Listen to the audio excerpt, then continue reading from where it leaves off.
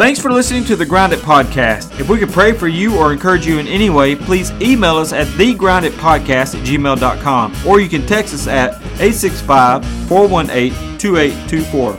If you're watching on YouTube, please click like and subscribe, and you'll be notified about new episodes. If you're listening on an app, leave us a 5-star review, but most importantly, share the Grind It Podcast with a friend. God bless you, and remember, keep grinding. Welcome to the Grind It Podcast. Today we're going to start Mark chapter 4. We're going to be talking about the kingdom of God. But before we start the kingdom of God, why don't you just pray for us, Miss Mary? Quite contrary. I'll be happy to. Thank you. Thank you, Lord, for your word. Thank you for the Logos. But we ask for the Rhema. We thank you for the written word and the integrity of it. That in itself is miraculous. But we ask for the Rhema word that comes alive on the inside of us. You said that we could ask and you would give. So we ask for wisdom, we ask for knowledge, we ask for insight and revelation. We ask for discernment to know you better, to know you more intimately. So illuminate our understanding as we read your word today. We ask it in the mighty and matchless name of Jesus. Amen. That prayer was brought to you by Mary Gamboa of MaryGamboaMusic.com, that you can check out her new album, Jealous. Or you can also stream it anywhere that you get your music from. And we also have Miss Shelby Gentry with us again this evening. Whoop, whoop. And so tonight, in this podcast, we're going to be talking about the kingdom of God, because that's what Jesus is talking about in Mark chapter 4. And if you think back in Mark chapter 1, well, I don't think Mark does say this, but in the other Gospels, John the Baptist, when he sees Jesus coming to be baptized, he says, "Behold, the Lamb of God who takes away the sins of the world." And he also says something like this. He says, "The kingdom of God is near." Mm-hmm. The kingdom of God is near. In other words, it's right here. And then Jesus comes along and says, the kingdom of God, depending on what version you have, but he says something like, the kingdom of God is at hand. And the correct translation of that is that it's literally in your grasp. It's literally in your grasp. And so there's a debate that goes on with this idea of the kingdom of God, is that some people believe the kingdom of God is coming in the future. Some people believe the kingdom of God is already here. I don't know about you two, but my standpoint is that the kingdom of God started. It was because it talks about the church being God's eternal purpose. Jesus said, to his disciples that he had another fold that belonged to his kingdom. Mm-hmm. And he was talking about the Gentiles. Right. Well, obviously, in Acts chapter 10, the Gentiles were preached the gospel to, right, filled with the Spirit, like they were on the day of Pentecost. Peter had baptized Cornelius and his family and his friends. And from that moment on, the Gentiles were added to the church or whatever. And so I take the stance that the kingdom of God is already here. It's the church. If we're washed in the blood of Christ, we're a part of the kingdom.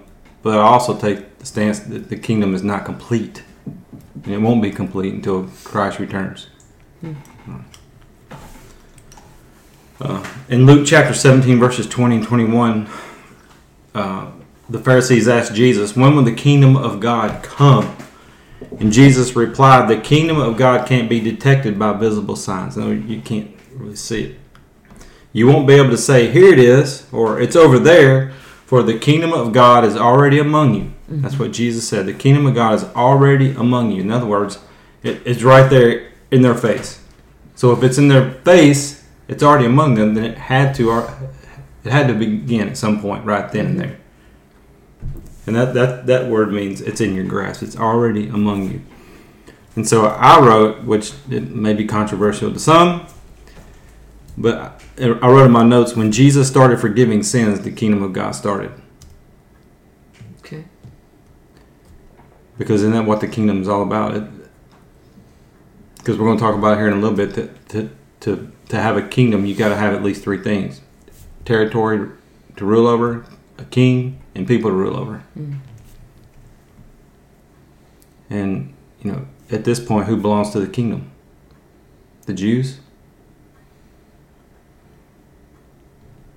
Because Jesus said, "On the way, the truth, and the life, no man comes to the Father but by me." And if you think about it, he was preaching to the Jewish audience. Yeah. At that point. Yeah, and the religious leaders are saying, "Hey, look, what do you mean? We don't have no sin. We're not in bondage to anybody. We're Abraham's seed." Mm-hmm. And so at that point, Jesus is like, "No, I'm the only way to the Father. I'm the way to get into the kingdom." So they remember they had the big beef with Jesus. The religious leaders did. They in the last chapter we were just discussing about blaspheming the Holy Spirit, and they were like, "Who does this guy think he is, saying that he can forgive sins, or only God can forgive sins, right?" But Jesus had that authority. Jesus had that he could do that. Mm-hmm. He could forgive sins, and that's the only way we can be a part of the kingdom of God is to be a part of Jesus. Therefore, that's why I say the kingdom of God started when he started forgiving sins. Just something to think about. Get it? Okay. But it won't be complete until he returns and ends it all. But the bottom line is, in my opinion, you're either in the kingdom of God now, or you're not in the kingdom of God. Or you're either washed in the blood of Christ and you're following Jesus, you're walking with Jesus, or you're not. Right. Was that pastor that said this morning? Somebody said this morning. Maybe it was Jesus dudes. He's either Lord of all or he's not Lord at all. Mm. He's either Lord of all or not Lord at all. And so in Mark chapter 4, Jesus is going to speak in parables to give some lessons about the kingdom of God. The parable of the sower, parable of the lamp, the parable of the growing seed, and the parable of the mustard seed. And so, like I said a while ago, I'm not that far down yet. So you think about Jesus, where did he come from? The elementary. Where did Jesus come from? He came from heaven, right?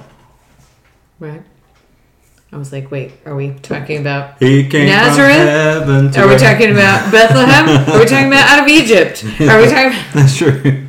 That's true. Isn't this the carpenter's son? Isn't he from Nazareth? Can anything good come from Nazareth? All right. Right. Okay, Nathaniel. So if Jesus, he left, Philippians 2, it talks about him leaving heaven and coming down here to be one of us. So he knows what heaven's like. He knows what the kingdom of God's all about. We don't. Never been to heaven. Right. So I can't describe it to you. But Jesus came from there, so he knows all about the kingdom, right? His disciples, the Jews, the religious leaders, the people that he's talking to in Mark chapter 4, all they know is what they have from the Old Testament scriptures and the descriptions. They have stories from the past. Some of these people that's written about in the Old Testament, like Isaiah, who got to see God's throne.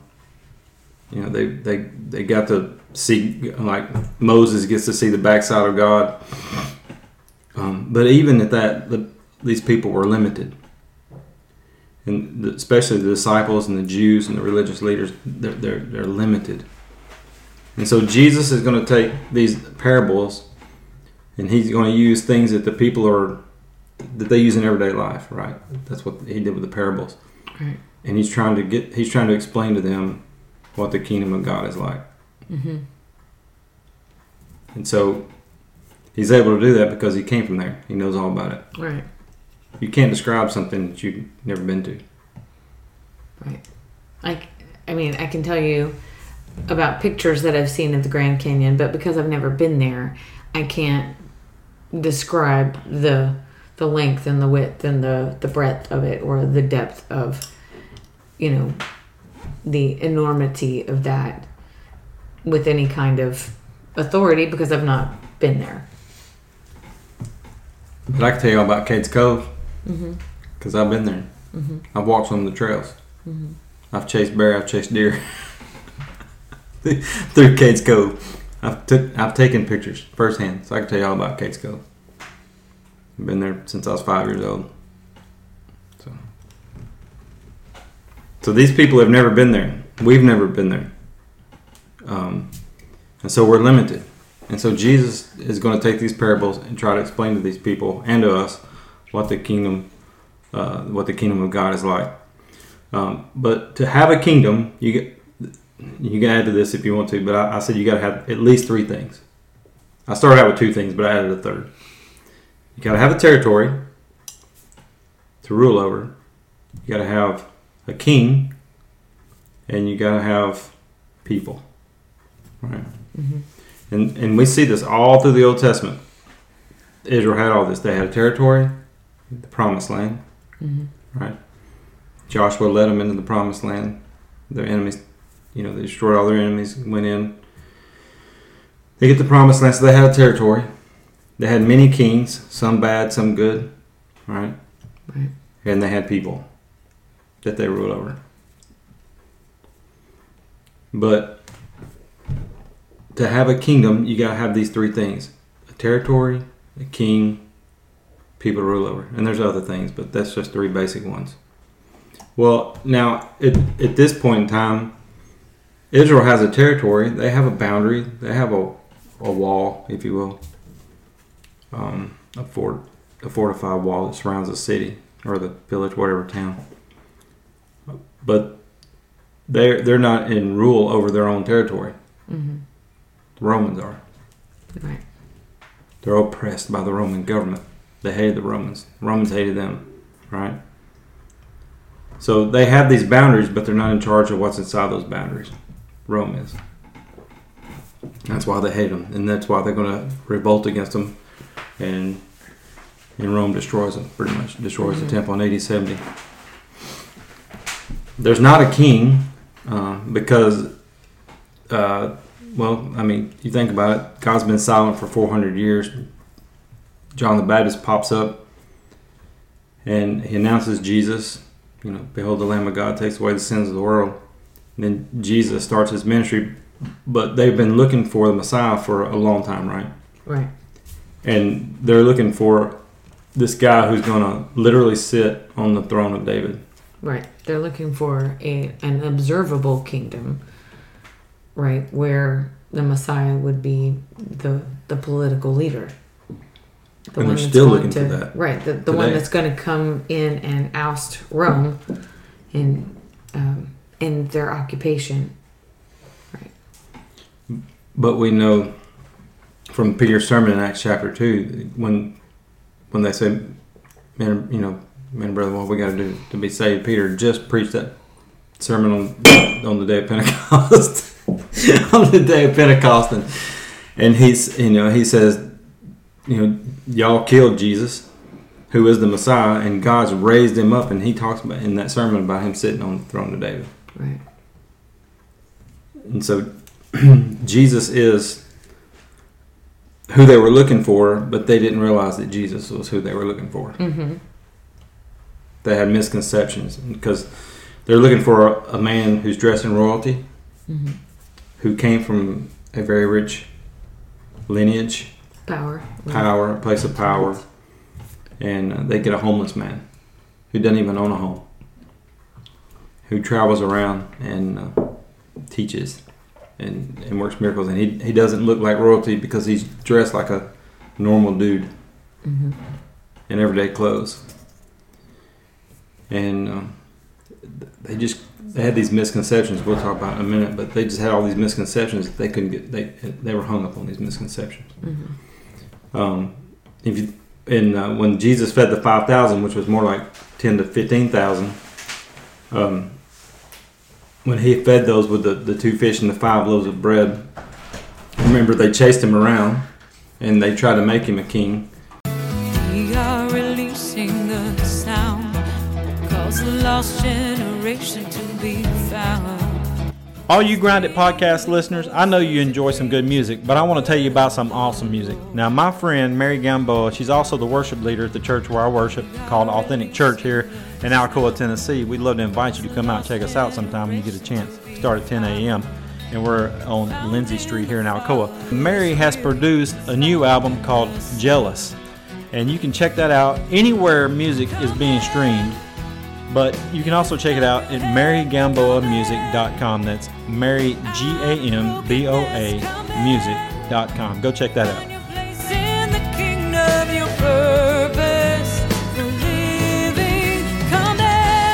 So Israel's territory is occupied by Romans, right? They have boundaries, but they're not in charge of what's inside those boundaries because Rome is. There's not a king because they're looking for a man who is the Messiah, who will rise up and they're thinking that he's literally going to sit on a physical throne and be from the lineage of David because of all the over the 300 prophecies about the Messiah, and that's who they're looking for. And they have these misconceptions of the Messiah, and what they get instead is a homeless guy who didn't even own a home, much less being from royalty. He looked like an ordinary dude, and we'll talk more about this in a minute. They just had misconceptions of who they had formulated in their minds, literally from these prophecies, who the Messiah is going to be, and Jesus didn't fit that description, and therefore they didn't like him. Even though they when he fed the 5,000, they tried to make him king, chasing him around from place to place, and when Jesus told him, you got to drink my blood and eat my flesh, and they're like, ew. That's gross. John 6:66 is one of the saddest verses in the Bible because that's the verse that talks about that they all left him. They turned and went home. But Jesus says he says, my kingdom is not of this world. In John 18:33 through 38, this is during his trial. Pilate went back inside the palace and summoned Jesus and asked him, are you the king of the Jews? And Jesus says, is that your own idea, or did others talk to you about me? And Pilate says, am I a Jew? Your own people and chief priests handed you over to me. What is it you have done? And Jesus said, my kingdom is not of this world. If it were, my servants would fight to prevent my arrest by the Jewish leaders, but now my kingdom is from another place. You are a king then, said Pilate. Jesus answered, you say that I'm a king. In fact, the reason I was born and came into the world is to testify to the truth. Everyone on the side of truth listens to me. What is truth? Resorted Pilate. With this, he went out again to the Jews gathered there and said, I find no basis for a charge against him. So, Jesus' kingdom, or his territory, being as he is king, it cannot be seen physically, right? It can only be seen by faith, and that's what Jesus was saying. Where was that at? Jesus replied to the Pharisees. They asked, when will the kingdom of God come? And he said, the kingdom of God cannot be detected by visible signs. It can be seen only by faith. And then the kingdom. To have a kingdom, you got to have a territory, you got to have a king, and you got to have people. And I went to before we got started, I went to gotquestions.org to see what it said about Jesus being referred to as the King of the Jews, and it says that he was referred to as the King of the Jews twice in Scriptures. Once by the Magi, or the wise men in Matthew 2:2, when they came to to visit the toddler Jesus, not the baby Jesus, but the toddler Jesus. And he said, where is this one is born King of the Jews, which freaked out Herod, right, and sparked him to kill all the male children 2 years old and younger. And then the one we just shared from the trial of Jesus. And so Jesus is referred to as the King of the Jews. And the people really got mad, Pilate's sign. Right. They said, change that sign. Pilate's like, I've written what I've written. In Revelation 19:16, it says, on his robe and on his thigh, he has the name written, King of Kings and the Lord of Lords. So a lot of people say that Jesus has a tattoo. So but he is referred to as the King of Kings and the Lord of Lords. And so these misconceptions that the religious leaders had, and a lot of the Jews had, about Jesus and his kingdom, it had a grip on them. They could not literally, even though Jesus had this teaching with authority, he's got crowds of people everywhere he goes. They see all these miracles that he does. Dead people are coming to life, which is crazy. Withered hands are straightening up. Restored, yeah. Yeah, the mute are speaking, the deaf can hear. Lepers being healed. Being healed. All these healings, miracles, demons being cast out, and yet they still can't see it. Mm-hmm. Well, like in the last chapter, the religious leaders are saying he's doing this by the power of Beelzebub or Satan. So they couldn't get past the misconceptions, and so a lot of people have the same issue today. They ask a question. Well, if God is real, if God exists, then why is this happening? Why is that happening? Why are all these bad things going on? Why does evil exist? Why? And so they have these misconceptions, and they can't get past those things, and so they choose not to believe. And they don't want to be a part of the kingdom. And then the other thing about having a kingdom is you got to have people to rule over. And of course, I just said that anybody that's washed in the blood of Jesus is a part of the kingdom, Mm-hmm.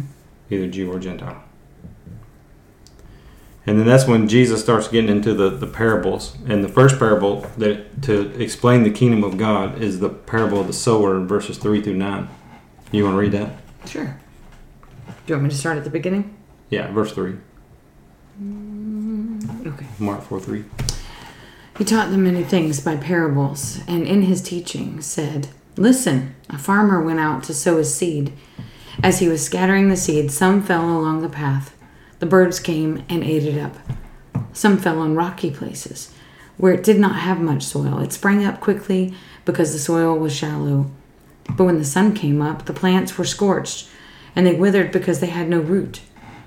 Other seed fell among thorns, which grew up and choked the plants, so that they did not bear grain. Still, other seed fell on good soil. It came up, grew, produced a crop, some multiplying 30, some 60, and some 100 times." Then Jesus said, "Whoever has ears to hear, let them hear." Isn't that weird that he would say something like that? Because, there's always some exceptions, but for the most part, everybody has ears. And most people can hear. There are people who are deaf, or there are people who are hard of hearing. But for the most part, we all have ears. So what does Jesus mean? If you have ears, let them hear and understand. That there's some things that we hear beyond the natural. There's some things that we have to understand and hear with our spirit man. And he was not just talking about the natural things, like you said, he's using natural situations, phenomena, parables to teach people in language that they can comprehend, understand. But he's also saying there's so much more to it than just this natural. Listen with your spirit. Yeah, and that's the problem that the Pharisees had. And that's why he's teaching in parables, because he was basically challenging them, because they couldn't understand it. The disciples couldn't even understand it. Right. They were literally listening to Jesus tell these stories, and nobody understood it. They didn't understand what it means. So the disciples get him alone, and they basically say, "Dude, what's up with this? Why are you teaching in parables, and what does this stuff mean? We don't get it." And so he gives them the answer to this parable, and he says in verse 11 through 20, he says, "You're permitted to understand the secret of the kingdom of God." So that's what these parables are about here in this chapter. "But I use parables for everything I say to the outsiders, so that the scriptures might be fulfilled," which is fulfilling prophecy, right? Mm-hmm. "When they see what I do, they will learn nothing. And when they hear what I say, they will not understand. Otherwise, they will turn to me and be forgiven." And Jesus said to them, "If you can't understand the meaning of this parable, how are you going to understand the other parables?" And then he gives the explanation of the parable. The farmer plants a seed by taking God's word to others. The seed that fell on the footpath represents those who hear the message only to have Satan come at once and take it away.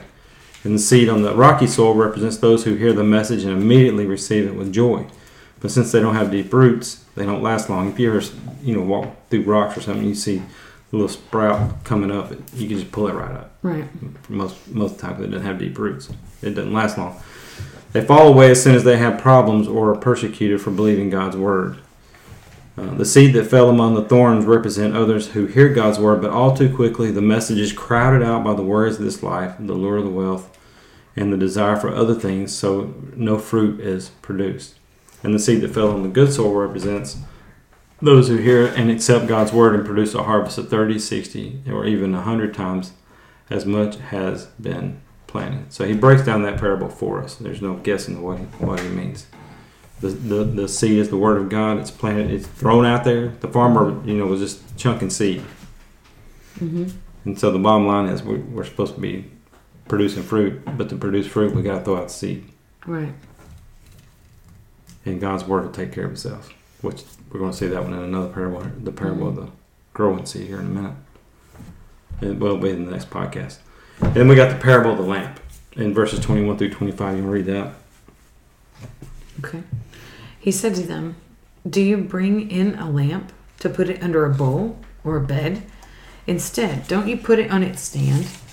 For whatever is hidden is meant to be disclosed, and whatever is concealed is meant to be brought out into the open. If anyone has ears to hear, let them hear. Consider carefully what you hear," he continued. "With the measure you use, it will be measured to you, and even more. Whoever has will be given more. Whoever does not have, even what they have will be taken away from them." Mm-hmm. So in John 8:12, Jesus says, "I am the light of the world." Right? Mm-hmm. His light's going to shine on the evil deeds of men. He's going to expose sin, including the religious leaders. Right? He really exposes them because they're thinking something in their mind, yet he calls them out in public for what they're thinking. Right? So nothing is hidden when it comes to God. He knows. He literally knows everything. And David talks about that in Psalm 139. Mm-hmm. He says, "I can't go anywhere. Get away from your presence. Where can I go?" Right? Yeah. And he says, before I even think of a thought, you already know what I'm going to say. Mm-hmm. Before whatever enters my mouth and comes out. So, God knows everything about us. He knows everything we're doing. He knows what we're thinking. And there's no getting away from it. Right. Which can be pretty intimidating. And you just read verses 24 and 25 as well. Because he says, "Pay close attention to what you hear. And the closer you listen, the more understanding you will be given, and you will receive even more. To those who listen to my teaching, more understanding will be given." So he's saying, what I'm saying can be understood. Right? Because how many times do you hear people say, "I just don't read the Bible because it's too hard to understand"? Yeah. Well, first of all, pray for understanding. How about that? But then, get a version you can read and understand. Right. Ask for some wisdom. Yeah. Right. To those who listen to my teaching, more understanding will be given. But for those who are not listening, even what little understanding they have will be taken away from them.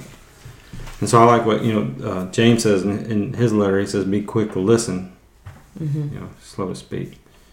It reminds me of the scripture in the first part of Revelation where it says, "To him that has an ear, let him hear what the Spirit says to the churches." Right? When he's talking to the church at Pergamum and Thyatira and Laodicea, all of these different churches, he's saying, "To him who has an ear spiritually, let him hear what the Spirit is saying to the churches." It's so much more than just our physical capability to capture sound. Yeah. Well, like we said in the last podcast, all this stuff's a new concept for these people. Mm-hmm. He was talking about the Holy Spirit in the last chapter, and when we talked about how they didn't really. They might know a little bit about the Holy Spirit, but they didn't really know who the Holy Spirit was. They were like, "What are you talking about?" And then now here he is talking about a kingdom of God, and they're like, "You're a homeless dude. Mm-hmm. We're looking for the Messiah. And you're busy. You did this stuff by the Satan, the power of Satan. Mm-hmm. So their whole focus is just off. They just don't get it. And Jesus says, if you listen close to my teachings, you're going to understand it. And the more you understand, the more it's going to be given. In other words, he's going to draw close. He wants us to draw close to him. He's going to draw near to us. But if we're not listening, which a lot of people aren't, he's not going to waste his time. Mm-hmm. And so the question we're going to end with in this podcast is, who did Jesus spend most of his time with?